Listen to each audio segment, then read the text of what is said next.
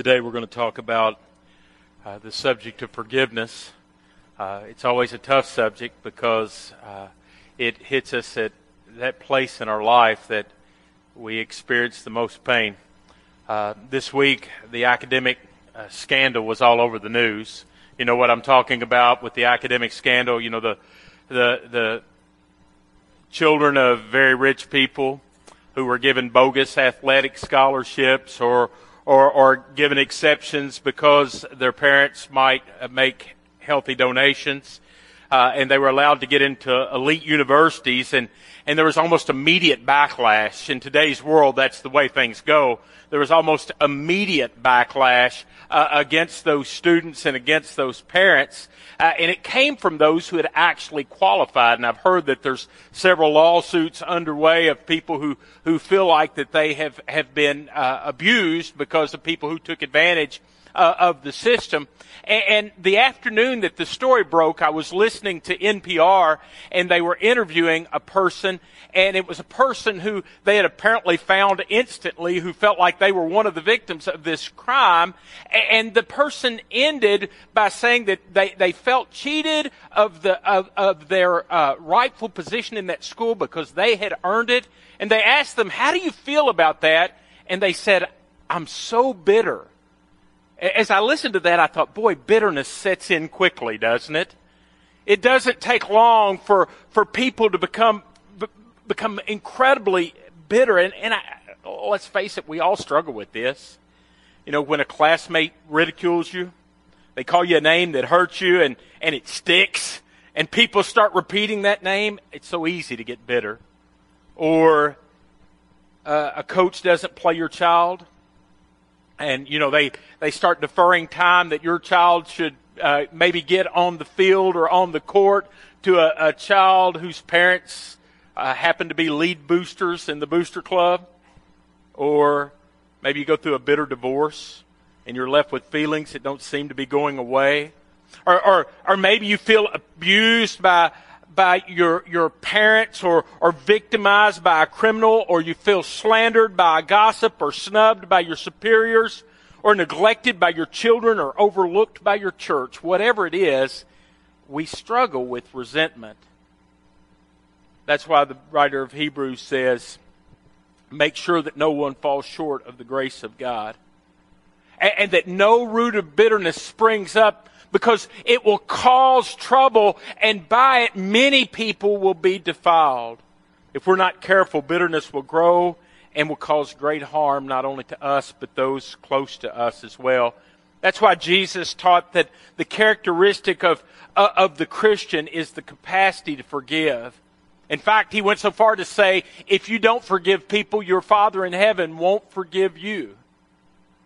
In Mark, the gospel writer says, whenever you stand praying, if you have anything against anyone, forgive him, so that your Father in heaven will also forgive you of your wrongdoing.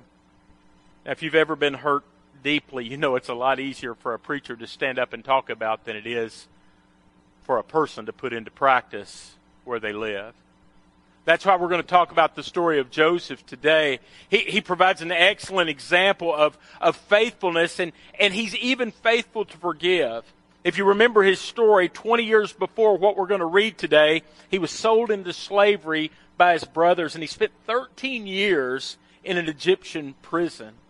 And the root of bitterness had plenty of time to grow, but now by the grace of God, he's the second most powerful person in Egypt. He's in charge of their food supplies.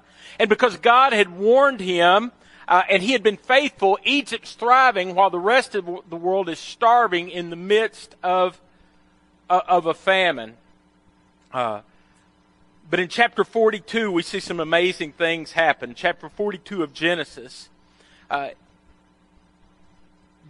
Joseph's father, Jacob, who was back in the Holy Land, he sends his brothers to Egypt in search of grain, and they find themselves bowing before Joseph just as he had dreamed. You remember early on in the story?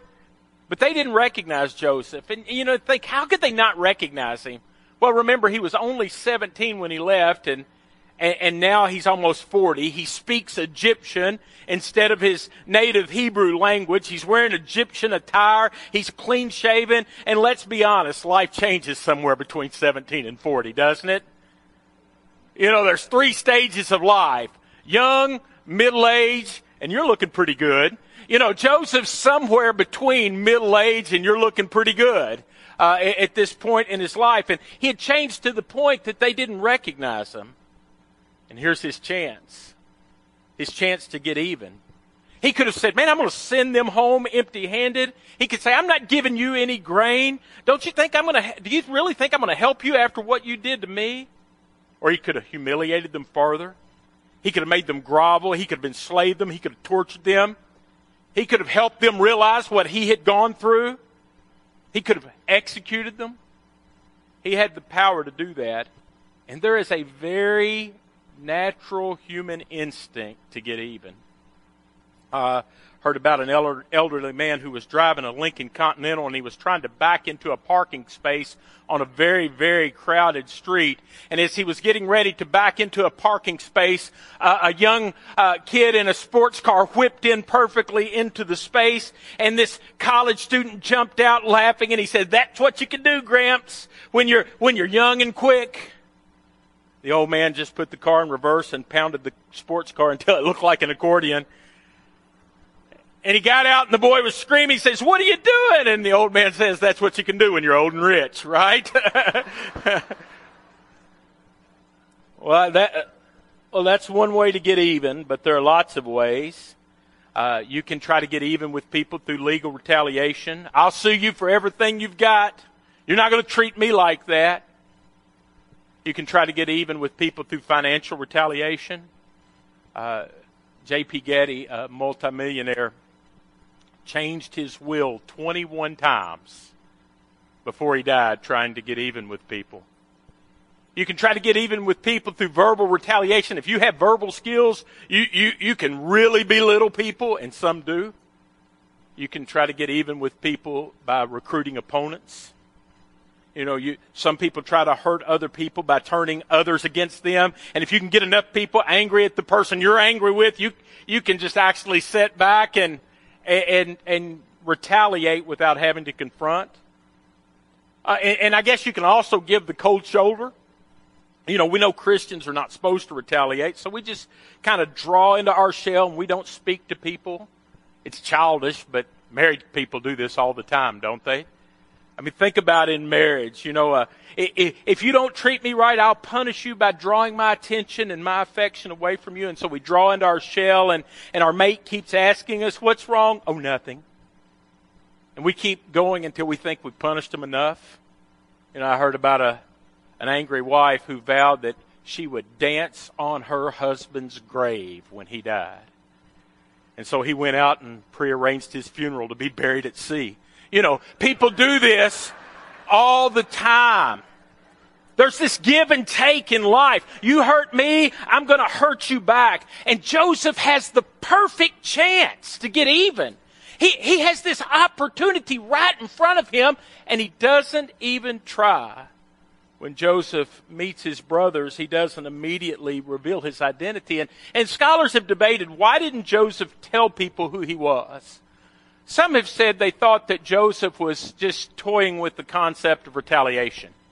You know, he was contemplating how he could get even. I don't think this story gives much evidence of that.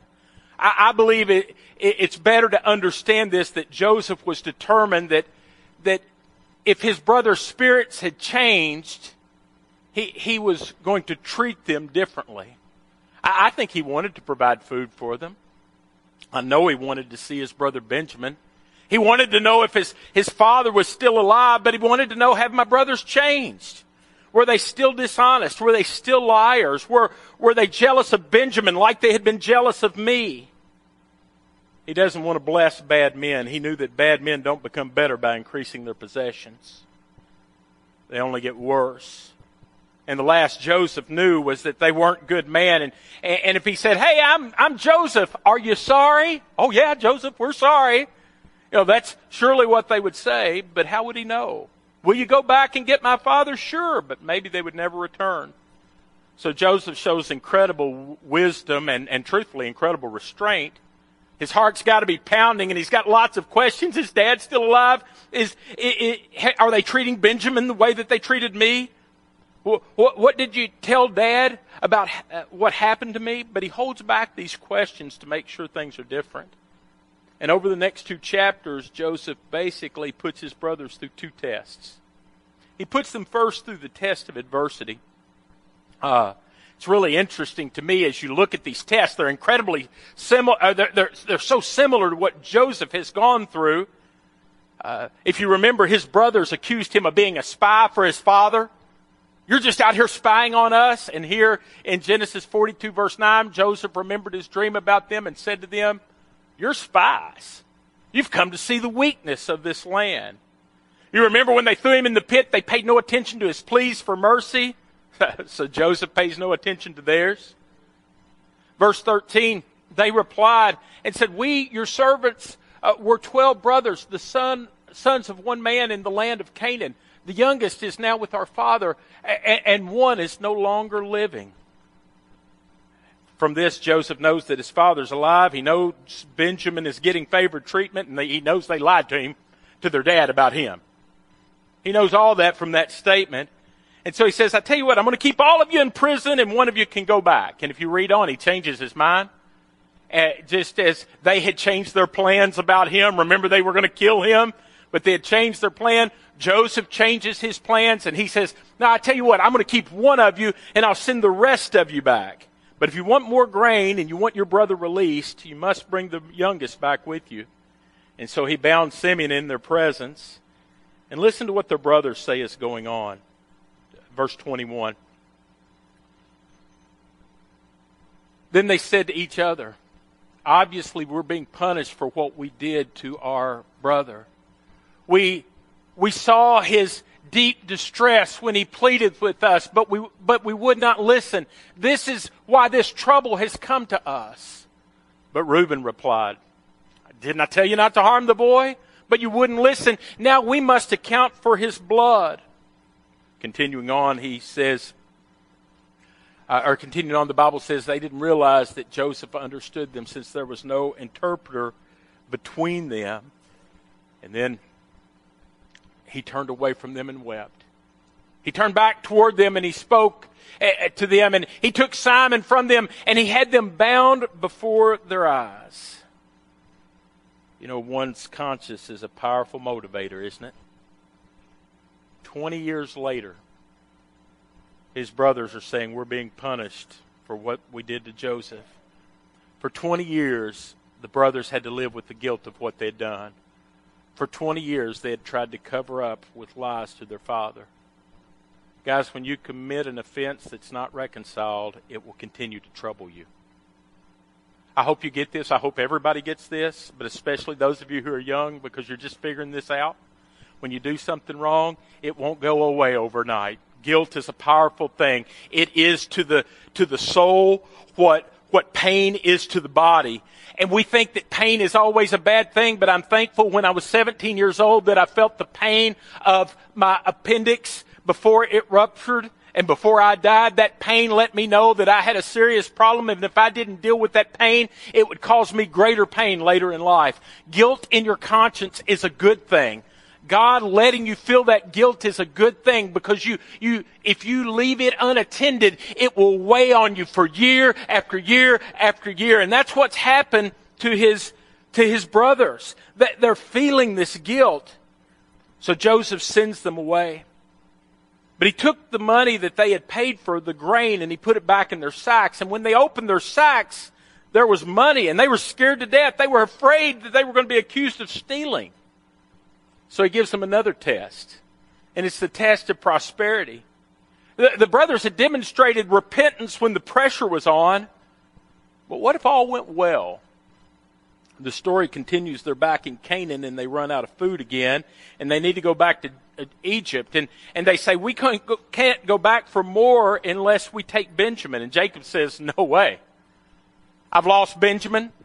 I've lost Joseph. I've lost Simeon. And now I'm going to lose Benjamin too. This is not going to happen." But finally, Jacob relented because the conditions got so bad and they were so poor and they were so hungry. And the brothers arrived back in Egypt with Benjamin.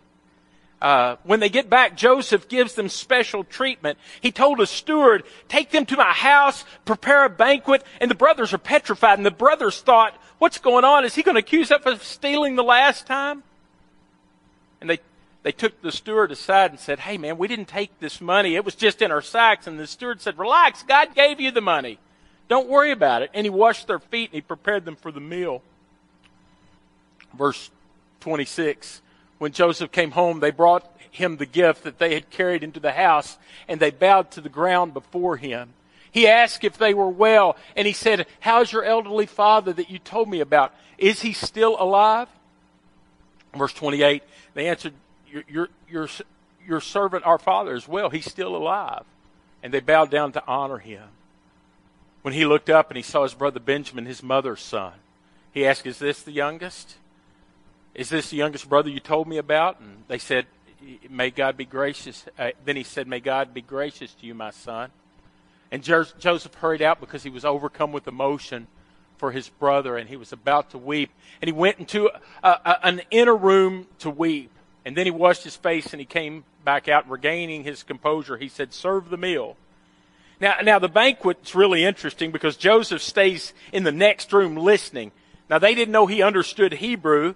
And Joseph had arranged the brothers to sit around the table from the oldest to the youngest by birth order. And he was completely dumbfounded. When it was time to eat, or they were completely dumbfounded. When it was time to eat, Joseph arranged Benjamin to get 5 times as much food. Now, if you have more than one kid, you know this doesn't go well. They're all hungry, and here Benjamin's gobbling it all up, and yet the brothers are not critical. So after the meal, Joseph sends them all on their way. And he released Simeon to them as well, and he gave them grain, and they took off toward home ecstatic. They had succeeded. But on the journey, they get stopped by the police at the city limits, and the police said, how could you return evil for the good that's been given to you? Joseph does all this for you, and now you steal his favorite cup from his house. And they said, hey, we didn't steal anything. What are you talking about? If you find that cup on our persons, we'll be your slaves, and you can execute the person who took it. And of course, verse 11 says of chapter 44, each one quickly lowered his sack to the ground and opened it. And then the steward searched, beginning with the oldest and ending with the youngest. Of course, Joseph has planted the cup in the sack of Benjamin, and there they find the cup in Benjamin's sack. And the brothers go back to Joseph and Judah, and Judah makes an impassioned plea, one of the brothers, and says to Joseph, hey, we can't go back without Benjamin. He's our father's favorite. If we go back without him, our father will die. This tells about the father and how he suffered after Joseph went missing. And Judah says, please release Benjamin and execute me. I want to stop for a second and think about how different this was when it happened to Joseph. Reuben speaks up and says, we shouldn't do this. We should go back on our plan. But Reuben caved because he didn't have the inner strength to stand up to the mob. But now Judah, in the face of Benjamin's capture and imprisonment, Judah stands up and says, I will take his place. And that reminds me of another one from the tribe of Judah. It reminds me of the perfect Son of God who came and gave his life on a cross for us, and he took our place because we could not escape our prison, and there was no one else worthy to take our place. But praise the Lord, the one named Jesus came, and he sacrificed his life completely on our behalf so that we could be forgiven and made clean. If you've ever been deeply hurt, and you finally let it go, there's a powerful moment of release, isn't there? Now Joseph understands his brothers are changed men. He understands the situation is completely different. And the Bible tells us that they tear their clothes and each one loaded his donkey and returned to the city. And And when they get back to Joseph, he could no longer keep his composure in front of all of his attendants, so he called out and said, "Send everyone away from me." And no one was with him when he revealed his identity to his brothers. And he wept so loudly that the Egyptians heard it, and Pharaoh's house heard it. And Joseph said to his brothers, "I'm Joseph. Is my father still living?" But they couldn't answer him because they were terrified in his presence. You can imagine the brothers' emotion, unable to answer, mouths gaping open. This was Joseph, the one they had ridiculed. This was Joseph, the one they had abused. This is Joseph, the one that they had sold. And now this Joseph has authority over them, and they're petrified. Verse 4 says, "Then Joseph said to his brothers, 'Please come near.' And they came near. And he said, 'I'm Joseph, the one you sold into Egypt.'" And he says, "Don't be worried. Don't be angry.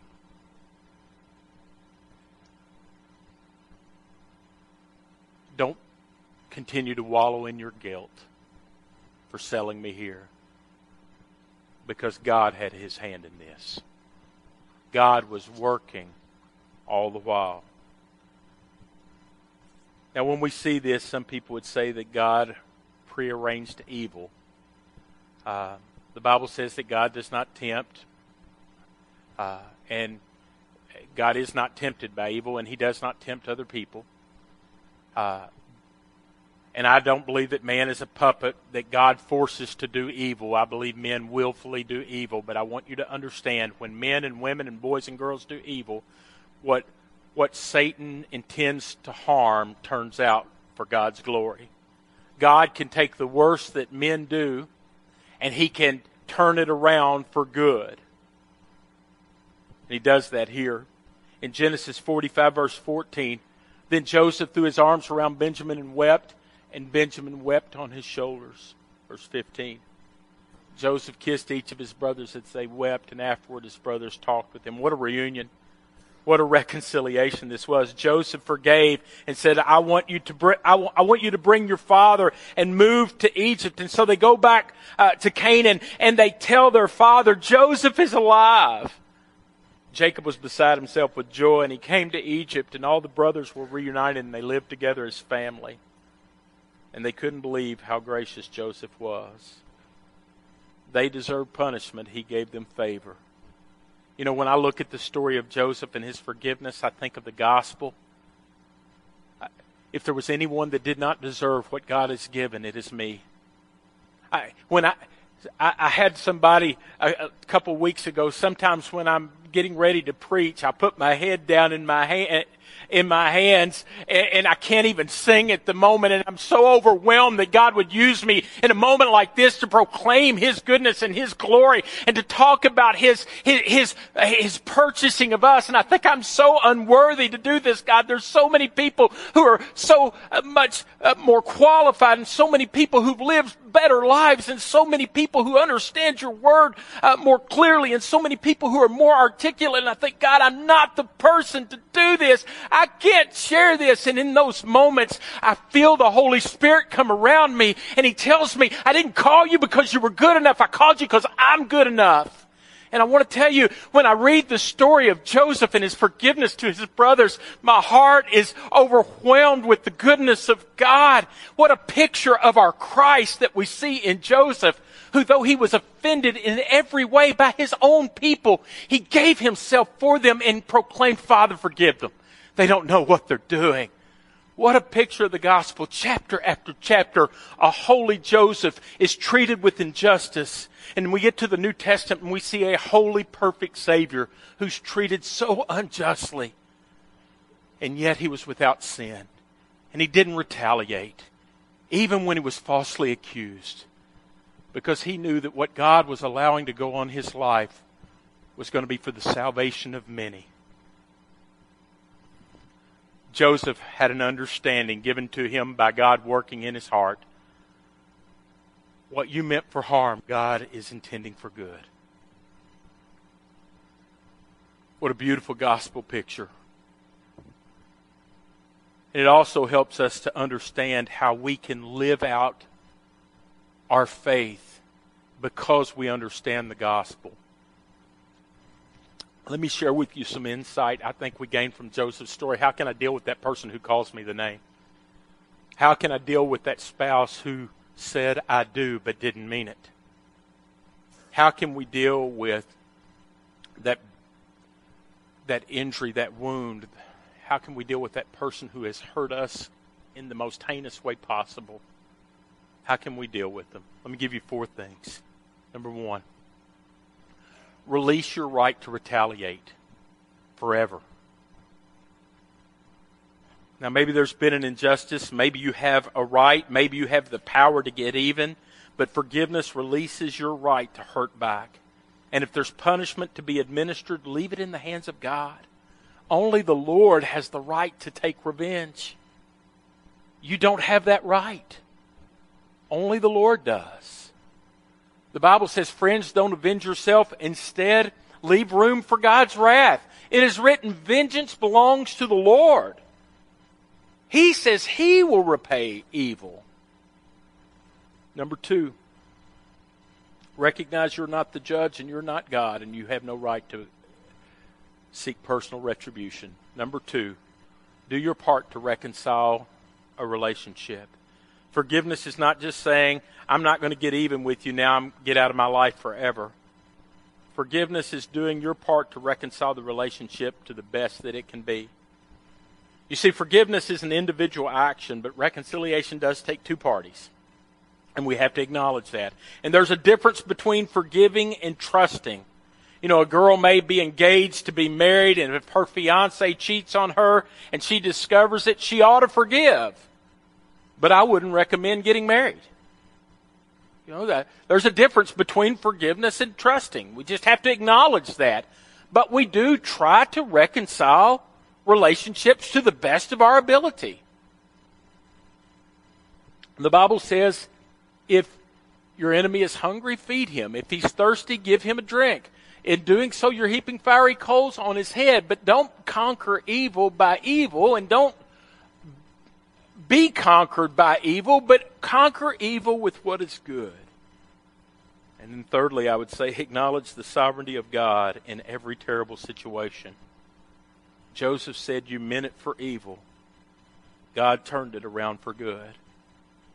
Forgiveness is reaching a point of maturity where you can look on an injustice and say, God will or has seen me through this, and I have or I will grow through it. And maybe it's even the best thing. Now, I can almost hear some of you say, preacher, I just can't get there. I can't get there in forgiveness. My ex did. My kids have not done. My boss treated me like. My church failed me in. My parents weren't. I understand how deep wrongs can run.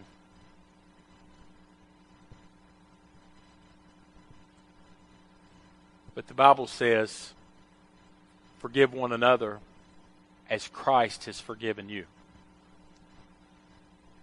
At the end of the day, we forgive because we've been forgiven. That is who we are.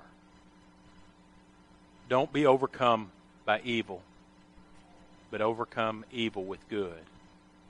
Follow the example of Jesus and forgive. Let's pray. Father God, I pray, Lord, that your Holy Spirit would meet with us during this time. Father, I know that sin runs deep. And I know it runs so deep in my life that it makes me think that I have the right to get even when I'm wronged. Lord, help me to acknowledge my sin. I'm not the judge, and I am not the sovereign. And I have no right to try to sit in your place. So for those who have wronged me, Lord, may I respond with forgiveness. Lord, may I do my part to live at peace with all people. And Father God, may I display the gospel's influence over my life by how I do that which does not come naturally. But I forgive because you have forgiven me. Father, I pray for your people that you would give us the power to live lives of forgiveness. And Lord, even right now, Lord, I pray that you would do a work in the hearts of those who you've called. I pray this in Jesus' name. Amen. We're going to have a time of invitation this morning. We're going to start this morning by offering an invitation to those who maybe need to let go of some pain and say, Lord, I will turn this over and I'll forgive. I'll do whatever I can. And maybe you need to take a first step today and come and say, God, you know the hurt that's there. You know the wrong that's been done. God, I'll turn that over to you. Maybe you're here today and you're the one that's done the offending. And maybe today you want to come and say, God, I'll do everything I can to make right what I've done. Maybe you're here today and God is moving in your life in a completely different manner. Maybe you're here today and you recognize how deep sin runs in your life, but you have never, ever, ever put your trust in Christ. You've trusted coming to church. Maybe you've trusted getting baptized, but you've never trusted Christ. I want you to understand putting your faith and trust in Christ alone is what brings forgiveness of sin. Maybe today you'd like to come and talk to someone about what that means and what's that look like in somebody's life. Maybe you're here today and you'd like to join our church. You're welcome to come. Maybe you're here today and you'd like to commit to be baptized. You can come as well. We get baptized to show the world that Jesus has had an impact and an effect on our heart. We want to let the world know of an inward change that's taken place. You know, we're going to open the altar. We're going to sing. Come to the altar. If God speaks to you as we stand and sing, won't you come?